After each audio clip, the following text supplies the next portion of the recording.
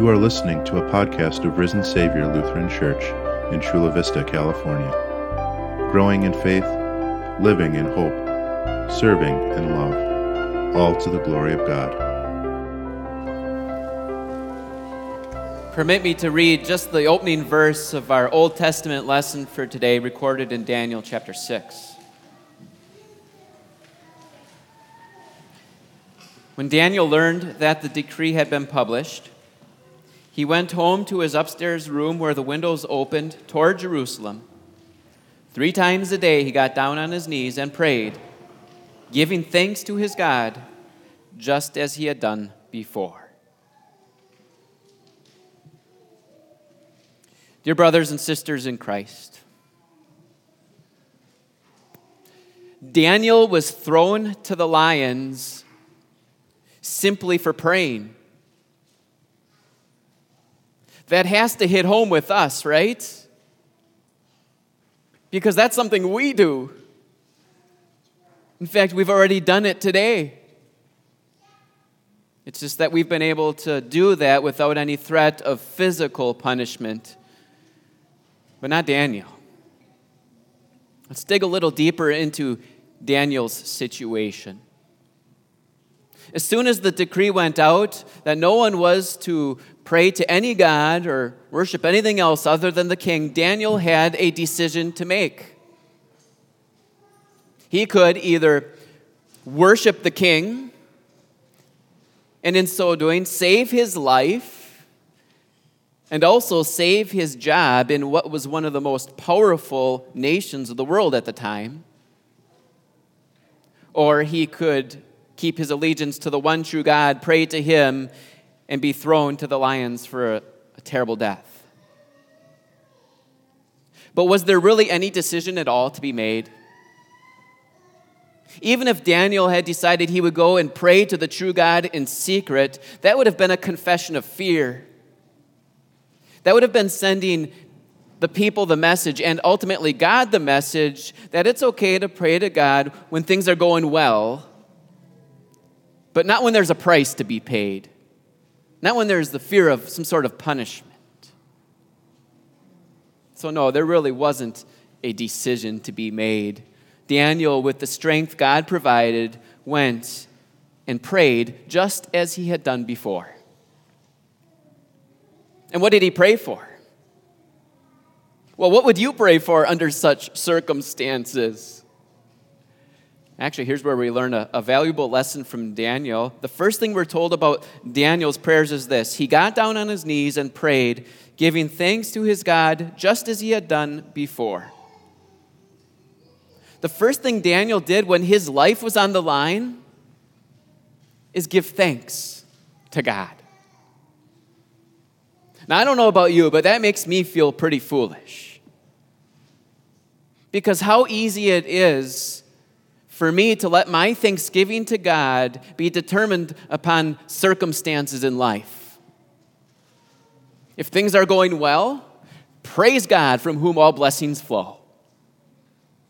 And if things are not going so well, why God? Woe is me. How could this happen to me? Give me this, give me that. But we don't see or hear any of that in Daniel. Oh, he was well aware of the king's edict. He was well aware that there was a conspiracy on his life. He was well aware that praying most likely meant dying. And yet he thanks God. No threats, no punishment, not even death itself changed Daniel's loyalty to the one and only God.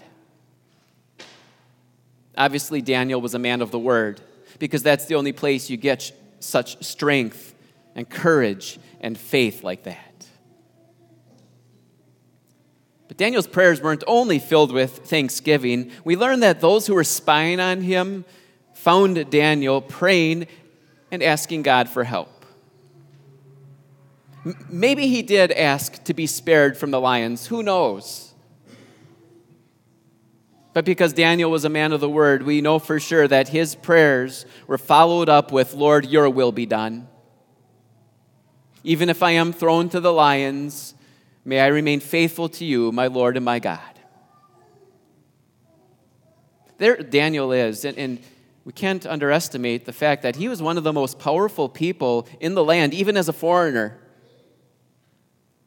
And yet he was in a helpless situation, a very desperate situation, and he was not afraid to ask for help. He wasn't too proud to ask for help. It's because he was a man of the word, in good days and in bad. And things were bad, really bad. He literally was thrown to the lions. It's somewhat easy for us, believe it or not, to overlook that part of the account because we've heard it so often. We know how it ends, right? But Daniel didn't know how it ended. He had no idea how it was going to end. So how tempting it would have been for him as they walked him right up to the opening of that den to simply recant and repent of his ways and say, "Sorry, King, my bad," and save his life. But he didn't do that because he was a man of the word, even when he's literally thrown to the lions. But guess who had a better night of sleep that night? Daniel or Darius, the king? Then the king returned to his palace and spent the night without eating, without any entertainment being brought to him, and he could not sleep. Daniel in the lion's den had a better night of sleep than Darius in his palace. It's obvious, again, because Daniel was a man of the word, Darius wasn't. Daniel had tapped into the world's most powerful resource, the Word, throughout his life, and now he's prepared for a night like this. Not Darius, though. Daniel had a better night of sleep than Darius. I mean, what are we to learn from all of this? Because no one here has been thrown to the lions yet. We don't face that type of persecution. So what are we ultimately to learn from Daniel in the lion's den? Well, maybe we won't be thrown to the lions, but anytime we're faithful to the word, there is a very real possibility that we can be persecuted in one way or another. We just might lose very close relationships with loved ones because we love God's word more. We just might lose out on that promotion at work because of our worship priorities here. We just might lose a friend because we're not willing to go along with everyone else because God's word tells us a different way. We might lose prospects here at Risen Savior because we refuse to yield to human reason and stay faithful to the word. Not being thrown to the lions, really, but persecution nonetheless. So just how are we going to react when we face godless leaders? How are our college students doing when they enter the classroom of an arrogant and atheistic professor? How are we to let our light shine in a world where morality is tossed out the window? And what are we to do when Christians in this country are thrown to the lions? Are we prepared? Are you prepared? Maybe another important question to ask is, are you scared? Are you scared to let your faith shine in this world for everyone to see, regardless of what's going to happen? If you are, you aren't alone. Even one of Jesus' very own disciples, Peter, the rock, had his moments.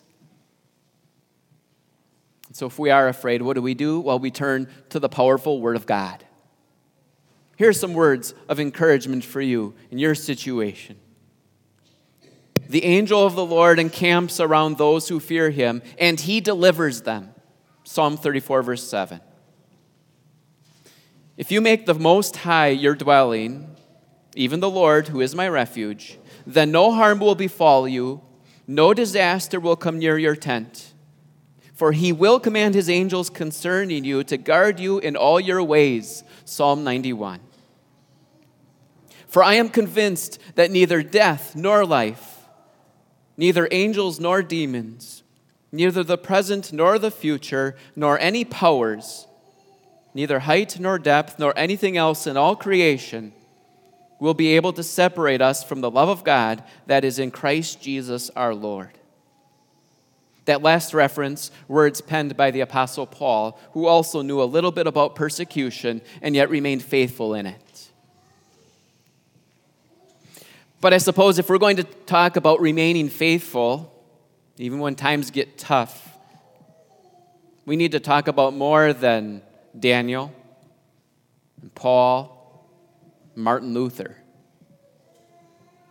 The ultimate example of remaining faithful is our Lord and God. As he made the promise to you, he made the promise to me and to the whole world that he was going to send a Savior, and that's exactly what he did. He remained faithful to that word. And just consider this. God spared Daniel's life in the lion's den. He did not spare his own son's life on the cross. Talk about remaining faithful to his promises. And consider this. Daniel, as he was taken to the lion's den, didn't know if he would live or die. He probably had a pretty strong indication, but he ultimately did not know if he would die or live. Jesus, when he was taken captive and taken to the cross, knew exactly what was going to happen. He knew he was going to die. And yet he remained faithful for you and me and the whole world, even at the point of death. And ultimately, Jesus' faithfulness to us is what forgives us for our lack of faithfulness to him and to his word. But Jesus doesn't just address our pasts. He also secures us in the future, too. So do you want to have that same faithfulness as Daniel? Well, then stick close to Jesus and his word. You want the same faithfulness as Daniel? Well, then be inspired by the incredible, sweet message of mercy and grace. You want the same faithfulness as Daniel? Well, then take his lead and be people of prayer. Heed the own invitation that our Savior gives to us. Come to me, all you who are weary and burdened, and I will give you rest. You want the same faithfulness of Daniel? Well, then also listen to the warning our dear Savior gives us that leads us to realize persecution is a possibility. If the world hates you, keep in mind that it hated me first. If you belong to the world, it would love you as its own. As it is, you do not belong to the world. I have chosen you out of the world. That is why the world hates you. And let us also consider one other key detail.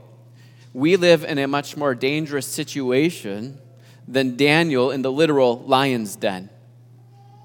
As our enemy, the devil, prowls around like a roaring lion looking for someone to devour. 1 Peter 5, verse 8. The next morning, the king, Darius, got up, hurried to the den, and called in and asked, Daniel, has your God been able to rescue you from the lions? Oh, yes. God is able to rescue, and he did rescue. And there's the similarity between Daniel and us. We might not be able to relate in regards to being thrown into a lion's den, but we can relate this way. It wasn't Daniel who saved himself from those lions. It was God who saved him. In the same way, it is not us who save ourselves from the even more vicious enemies of sin, death, and the devil, and the den of hell. It's God who does that. It's God in his Son who does the saving, every ounce of it. And that's why he can be trusted and why we can remain faithful to his word, even if we are persecuted for it. And before you leave today, there's one thing I have to leave with you. This is what I want you to take home with you this week. It came across my computer in a devotion this week. Maybe you read it too. But listen to these 3 or 4 sentences. Only in God's word can we hear God's promise of protection and peace. Only in God's word do we find a true guide through the trials and troubles of life. Situations change, but our prayers stay the same. Lord, keep us steadfast in your word. God's answer to that prayer stays the same too.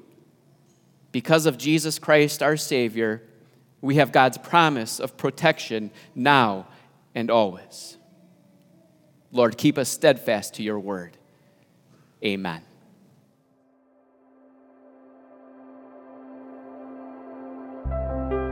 Thanks for listening to this Risen Savior podcast. For more information about our church, check us out online at risensavior.us.